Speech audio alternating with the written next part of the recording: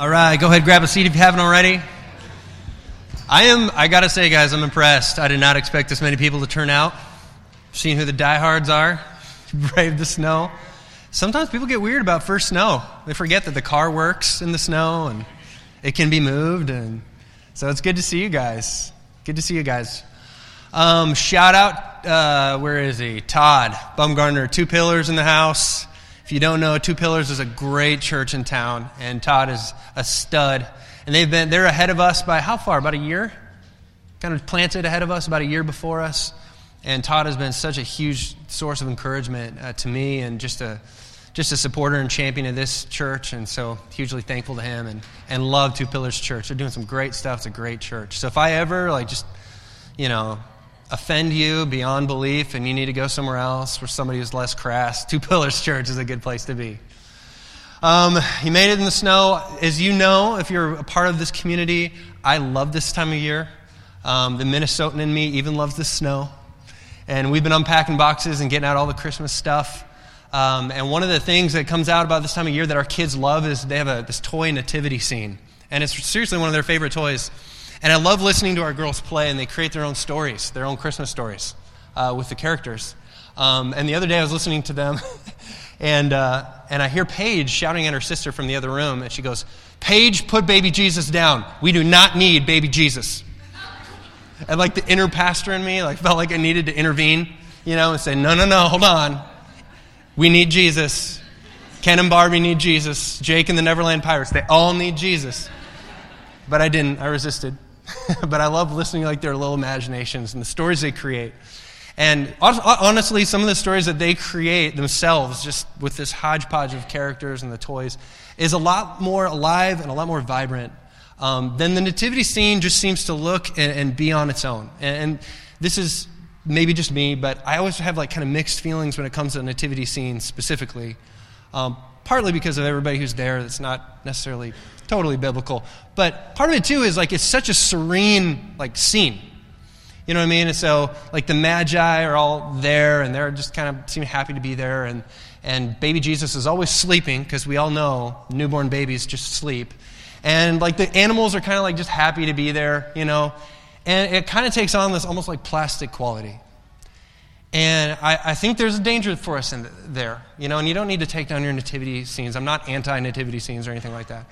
But it kind of takes on a plastic kind of fairy tale quality, and it becomes a story that's hard to connect with. It's like a fairy tale. It's like once upon a time in a land far away, and the characters themselves become kind of relics, they become these glossed over illustrations of what were really real people, and they're hard to relate with, and they're hard to connect with. Right? And if there's any character that we've probably done this to more than others, in this particular story, it's Mary. Right? And growing up, I never really knew what to do with Mary. I grew up in a Protestant church, and Catholics seem to make a big deal out of Mary, and maybe it was just my inner skeptic, but I kind of kept my distance. You know what I mean? And I felt like I couldn't relate with her. I mean, an angel has never visited me to date. God has not recruited me for earth-shattering work that, divides human history in two. God has never impregnated me or my wife to date, right? And so it's hard to relate. And part of the reason I think she's hard to relate with in particular is the way that she's portrayed. And you see kind of an art piece up here, a depiction of Mary. And this is oftentimes how she's depicted, right? She's very just kind of, stoic, And you can go to the next one. Right, she seems very pensive, very calm, especially given the circumstances. Right, and there's one more. Right, if you do a Google image search on Mary, the mother of Jesus, these are the kind of images you're going to find.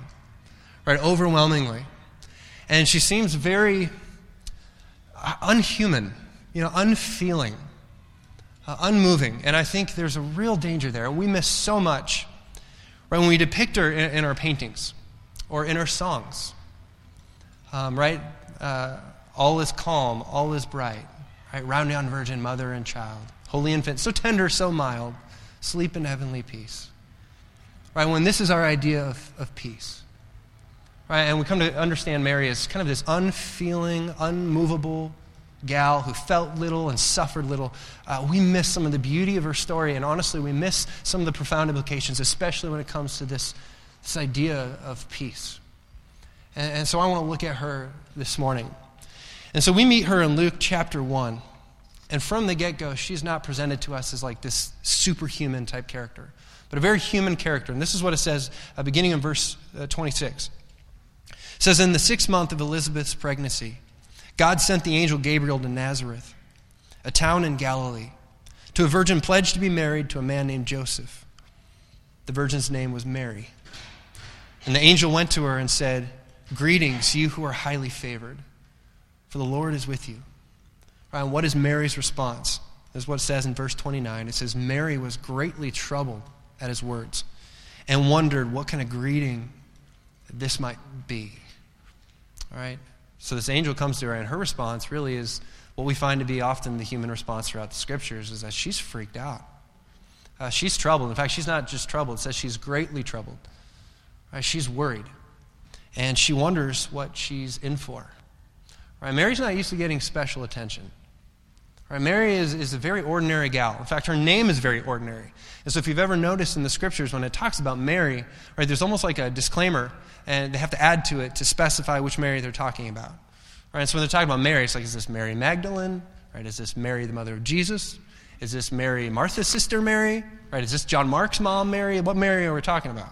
Right? In fact, why don't you turn to the person next to you and just take a guess what percentage of women at this time were named Mary in Israel? Go ahead. What percentage do you think? Just turn to the person next to you. Just guess. You ready for this? All right, so Scott McKnight, one of my primary sources this morning, New Testament scholar, says that 50% of gals in Israel at this time are named Mary. 50%, so no more complaining about your name. All right, that's rough. It's rough. It makes things very confusing, like in the classroom, or you're calling your kids home from dinner. 50% of gals. She's an ordinary gal, not used to getting a lot of special attention. And she's troubled, it says. And honestly, her troubles are just beginning. Right? And the angel says, you're going to become pregnant. And it's not going to be by Joseph. And it's not going to be by any other man. This is something that God is doing. And you're going to have a son. All right, now, if you grew up in church, or even if you didn't, you probably know at least some of the end of the story. All right, so we know that Jesus grows up and he becomes a man and he goes to the cross and all these different things. But in this moment, all right, Mary doesn't know a whole lot. All right, but there's a few things that she does know. She knows she's not married. And she knows that she's going to have to go tell her fiancé. All right, now just think about this. These are two real people. Think about this today, real life. She's going to have to go tell her fiancé that she's pregnant, and he knows that he's not the dad. And she's going to have to try to explain to him what happened. An angel visited me, and I'm pregnant. And what guy in his right mind is going to believe that, right? She also knows what happens to betrothed women who are unfaithful. And so she knows that her fate, if it is a common one, is going to include being paraded to a public part of town. And they're going to let her hair down and strip her of her jewelry. And they're going to expose her body in shameful ways. And they're actually going to expose one of her breasts and make her stand there so that the other women in the village can come march by her and voice their disapproval. Right? She's going to be made a public disgrace, an object lesson for all the girls in town that this is what happens to girls like her. Right? She knew that saying yes to God probably meant losing her marriage and possibly her life. She knew that this would not only affect her, but this would affect the ones that she loved. She knew that Joseph's reputation as a righteous man would be called into question because of this. And as a good Jew, she knew that legally he was required to divorce her. And so either he would do the legal thing, divorce her, and she'd be alone, or if he stayed with her, right, he would pay with his own reputation as a righteous man. She also knew that she lived in a small town. And people would talk. She knew that her son he'd be taunted, he'd be marginalized, that he would be called an illegitimate child. And as such, he would be prohibited from some of the special assemblies that happened in town. She knew what happens in a small town. Anybody else grow up in a small town like me? Do you remember what happened when somebody in town did something particularly scandalous? Do you remember how many people you heard it from? Right? People talk. Right? And this is a small town, 400 people. And she knew that everybody would know. She knew what happens to unwed, teenage pregnant girls. And that very few people would believe her. She knew that her reputation was as good as gone, and now this is how she'd be known. Right? And scholars have noted, like just from the evidence that we have in the scriptures, that very few people actually believed her. Very few. And the talk continued. And this affected her and her family. In fact, Jesus' first sermon, when he began his ministry, he preaches his first sermon in his hometown. Right? This is a big moment. Big moment for any guy. I remember my first sermon. I was terrified. Couldn't eat, couldn't sleep. I was so afraid I was going to say something accidentally heretical, screw up somebody's eternity, you know? Freaked out. But it's a big moment. It's a big moment for Jesus. Right? And we're told that it didn't go over well. All right, people did not applaud when Jesus' first sermon was done. In fact, this is the response that we're told in Mark chapter 6. This is how they responded. They said, "Isn't this the carpenter? Isn't this Mary's son?" And it goes on to say that they took offense at him. Right? And it's very interesting because normally, in this day and age, you always identified a son with his father. Right? This is Jesus, the son of Joseph. Right? But they don't say that. They say, no, this is Jesus, the son of Mary. And we all know Mary. Right? We don't even know who the father is, but boy, we all know Mary and what kind of woman she is. Right? It's possible the exact same thing is happening in John 8, verse 48. A group of Israelites say this to Jesus. They say, "Aren't we right in saying that you are Samaritan and demon-possessed?" Right? This is a time when your cultural heritage, your family line, purity was very, very important. Right? And Samaritans were considered to be kind of half-breeds, half Jewish, half right, half wrong. Right? This was a backhanded slap. Very likely this was a backhanded slap, not just at Jesus, but at his mom. Because we all know what kind of woman she was. Right? And you know, on a side note, it's very amazing to me, just on a side note, right, let's just assume for a moment that Jesus was who the scriptures say he was, which is God in the flesh, the divine with skin on. Let's just assume that for just a second. And to think that out of all the people, out of all the ways that God could come into the world, right, that he doesn't come through royalty and he doesn't come through wealth and he doesn't come through prestige, right, but he comes through this poor peasant girl with a shady reputation. Right, what kind of God are we dealing with here? If this is true, what kind of God is this? Right, and Jesus, as he grows up and his ministry begins to unfold, we find that women with shady reputations were drawn to this man. Right, and they would bathe his feet with their tears. And how would he respond? Right, the Holy One, the sinless one. Right, if anybody has a right to pass judgment and condemn, right, it's this guy, it's Jesus. But how does he respond? Right, he welcomes them. Right, he embraces them. He fights for them. He protects them. And for some of you listening this morning, you can just end the sermon here. This is just maybe the one thing you got to hear this morning. And you just need to know that there is nothing that you could have done or you could do in the future that could push you beyond God's love. Right, this is Jesus we're talking about. There is nothing in your past. There's nothing in your present. There's nothing in your reputation. Right, there's nothing that you either did or allowed or that was done to you that pushes you beyond God's love, because this is Jesus we're talking about. Right, and Jesus, the most notorious of sinners, were drawn to this man. They wanted to be with him because he wanted to be with them. Right, women with shady reputations would run to him and find embrace. And we can't help but wonder, but maybe, just maybe, as he loved these women with shady reputations, if he didn't think of his mom, Mary, because that's the kind of woman she was.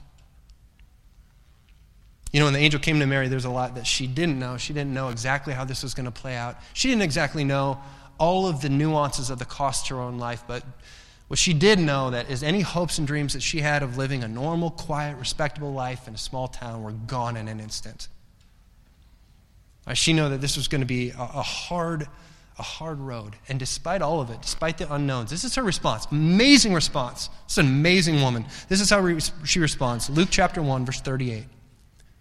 She says, I am the Lord's servant. May your word to me be fulfilled. Bless you. I am the Lord's servant. May your word to me be fulfilled. All right, John Ortberg, who's another primary source this morning that I'm using, he says this about these words. He says, this was not a statement of passive resignation to circumstances that were out of her control. This was a heroic act of obedience and surrender. This is a sacrifice of her agenda, her dreams, her hopes, her plans, her life, all that she is. And every day she is on this mission, she is going to have to say this unbelievable prayer, I am the Lord's servant. May it be to me as you have spoken. Right? And that response is going to be the foundation for any amount of peace that she's going to experience in her lifetime.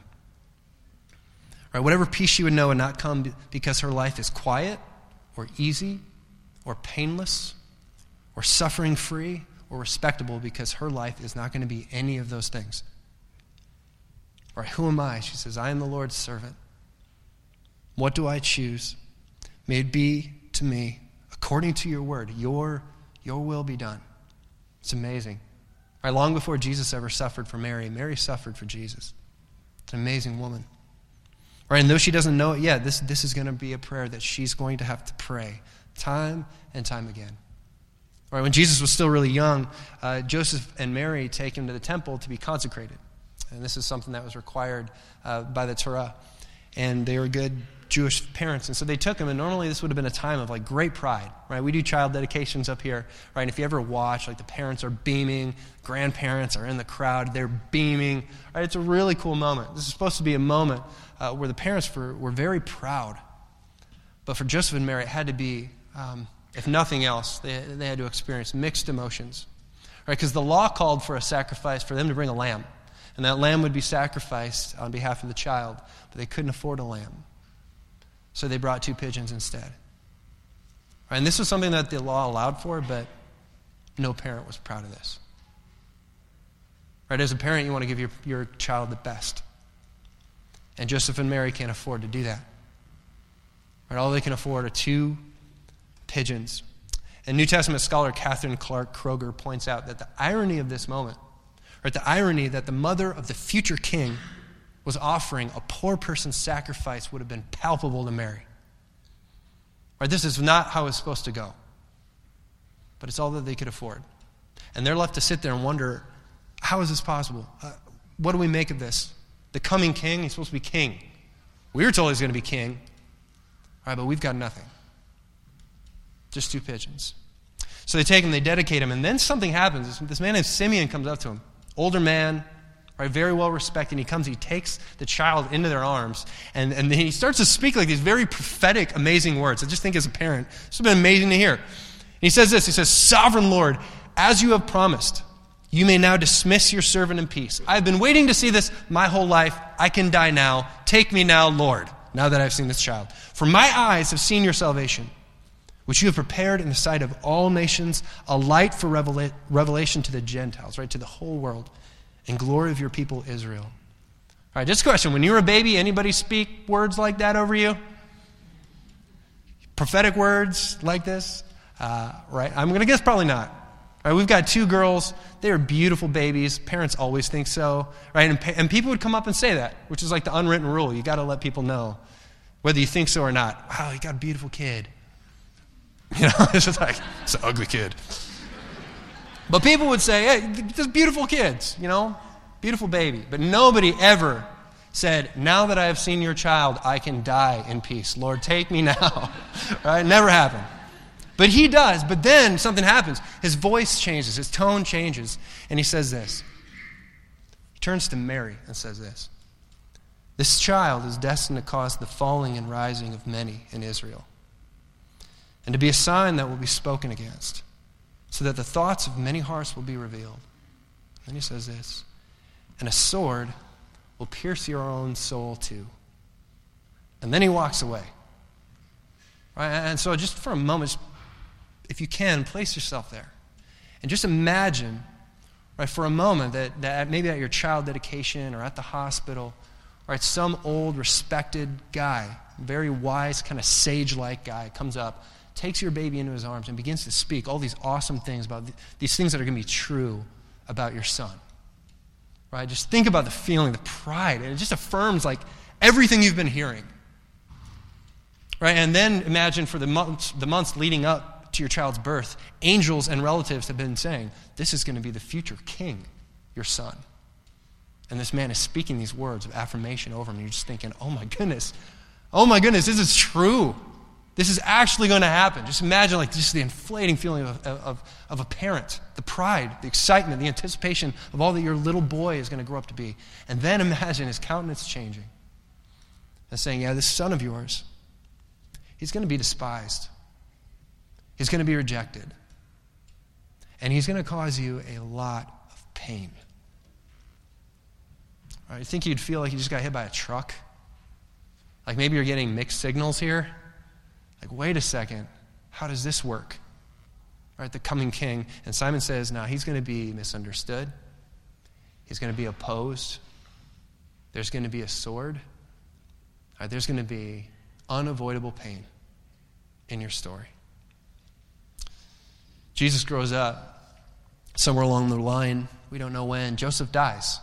And Mary is left to be a single mom to raise him and his siblings. And Jesus eventually begins his public ministry, and he leaves, and he's poor, and he is opposed, and he's being received in all these different ways. But that's not the hard part for Mary. The hard part is that this doesn't look anything like she expected that it would look. Right? It doesn't look anything like the Son of God, the Savior, bringing peace, or at least not peace as she understood it. Right? The Messiah was supposed to purge Israel of sinners, but Jesus is hanging out with them. Right? Jesus is eating with them.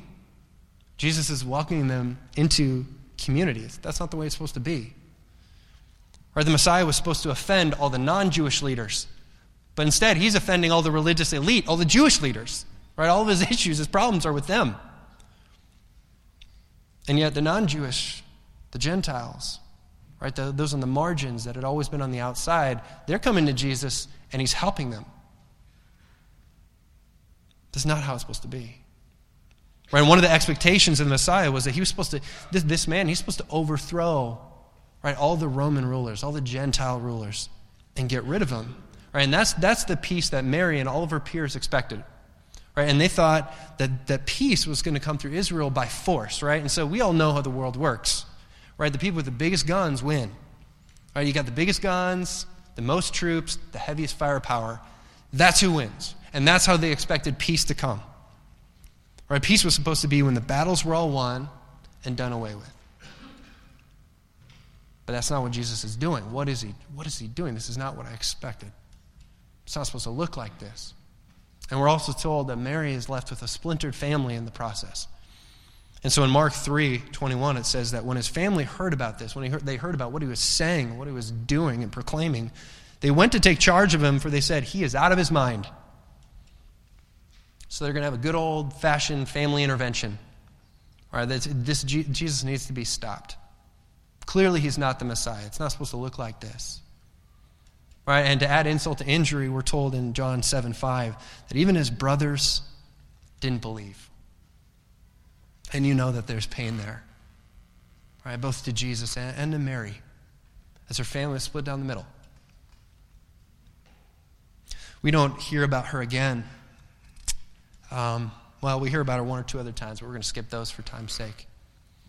Right, but one of the last time we hear of Mary in the context of Jesus' ministry is at the very end. Right, and if you remember, Jesus was betrayed. And he is facing death. He's facing torture. He knows it's coming. And he's in the Garden of Gethsemane. Right, and he's crying out to God, and he says, God, if there's any way for this to shake out and go down, let's do that. Because I don't want this. Right, but then he prays these amazing words. He says, but Father, not my will, but yours be done. Right, I am the Lord's servant. May it be to me as you have spoken. Where do you think he learned that prayer? Right, what woman do you think growing up, he heard praying that prayer over and over and over. Not my will, but yours be done. All right, I am the Lord's servant. May it be as you have spoken.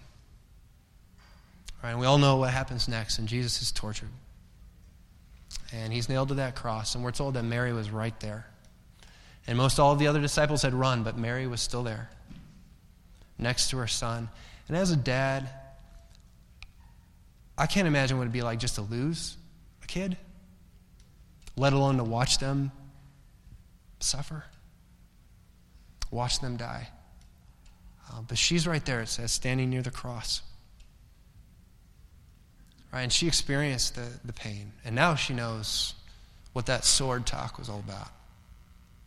And she experienced the heartache of a mother who just lost her little boy. And I just can't imagine looking at his face and watching him suffer and listening to just the sounds of human agony and seeing on his face and just thinking about the stories and the times growing up of him playing around the house, of them sitting around the dinner table, right, of her teaching him and teaching him how to pray.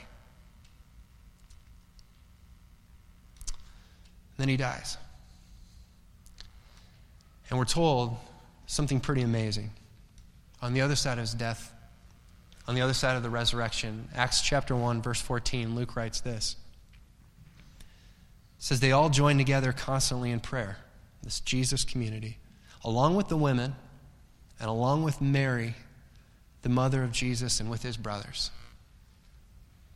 All right, and now it's not just she who knows. Now her brothers too. And I don't know, just think what it would take for your brothers to be convinced that you are the Son of God. I think a resurrection after your death would probably about do the trick. And now they're here. Right, we're told in one place they didn't believe, but in the end, after his death, after his resurrection, we're told that his brothers now are actually a part of this Jesus community. And now they're going to experience and know the peace that this Prince of Peace brings, but it's not going to be a peace because there's no conflict. It's not going to be a peace without pain. It's not going to be a peace without suffering. Right? Because we're told that we know the story, that Pentecost is right around the corner.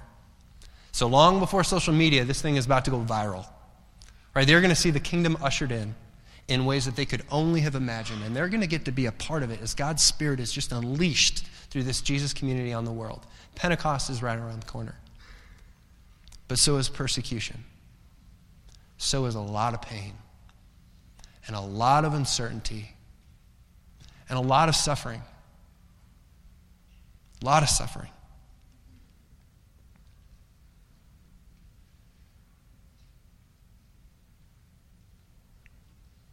Truth is, not everybody in that room is going to survive it. But almost all of them will suffer. And don't get me wrong, I do love Christmas, right? And I do love Silent Night. And I love I'm not anti-nativity scenes, I promise you that. Right? But if I'm really honest, most of my life, most moments, most days, there are entire long seasons of my life where my life is not all is calm, all is bright. Right? The peace that I've experienced in Jesus is not sleep in heavenly peace, like the kind of peace that the song seems to describe, where there's no pain, there's no suffering, and there's no uncertainty, and there's no conflict, and everything just feels right. Right? In fact, there are seasons where instead of all is calm, all is bright, it feels a lot more like all is chaotic, and all seems really dark right now. Right? But this is not the peace that Jesus came to bring. And I think Mary's story illustrates that quite powerfully, because she was a woman. She's the woman who literally birthed and raised the Prince of Peace. Right? Showed amazing obedience and surrender. Not my will, but yours be done. And yet her life was full of pain and uncertainty and heartache. And yet she prayed, I am the Lord's servant. May it be to me as you've spoken. Not my will, but yours be done. Right? And I say this because I think sometimes we come to Jesus and we're so disappointed when the storm inevitably comes. Right? And the waves crash, and we find that this is hard. This is not like straight and narrow paved concrete. Right? It's like running the gauntlet, and the shots keep on coming. Or the peace that God came to come was not peace from the storm, it's peace in the storm. And there's a big difference. Right? It's peace in the doubt. Right? It's peace in the uncertainty. It's peace in the suffering. Peace in the pain. Not my will, but yours be done. It's amazing words. 2,000 years later, people are still praying this prayer. Still changing lives. Still changing the world. And now it's our turn. Not my will, but yours be done. Our turn to follow Jesus into the storm and find the peace that he offers in the midst of the waves. Let's pray. Lord God, I just confess to you that many times in my life when I see the waves and when I doubt you and things get hard and I turn to you and say, why? And how dare you? For all the times, Lord, that I've misunderstood the peace that you come to bring. That it's not a peace without pain. It's not a peace without uncertainty or hardship, but it's peace in those things.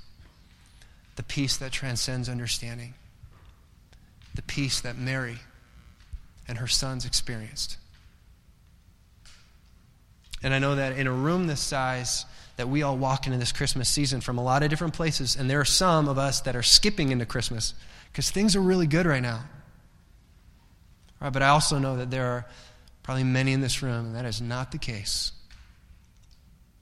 And the waves seem really big, and the pain is very real. And for those, Lord, I pray that they would know the peace that you offer in the storm, and that you would give all of us the courage to pray those words. I am the Lord's servant. May it be to me as you have spoken. Not my will, but yours be done. We pray these things, Lord, in your precious name. Amen.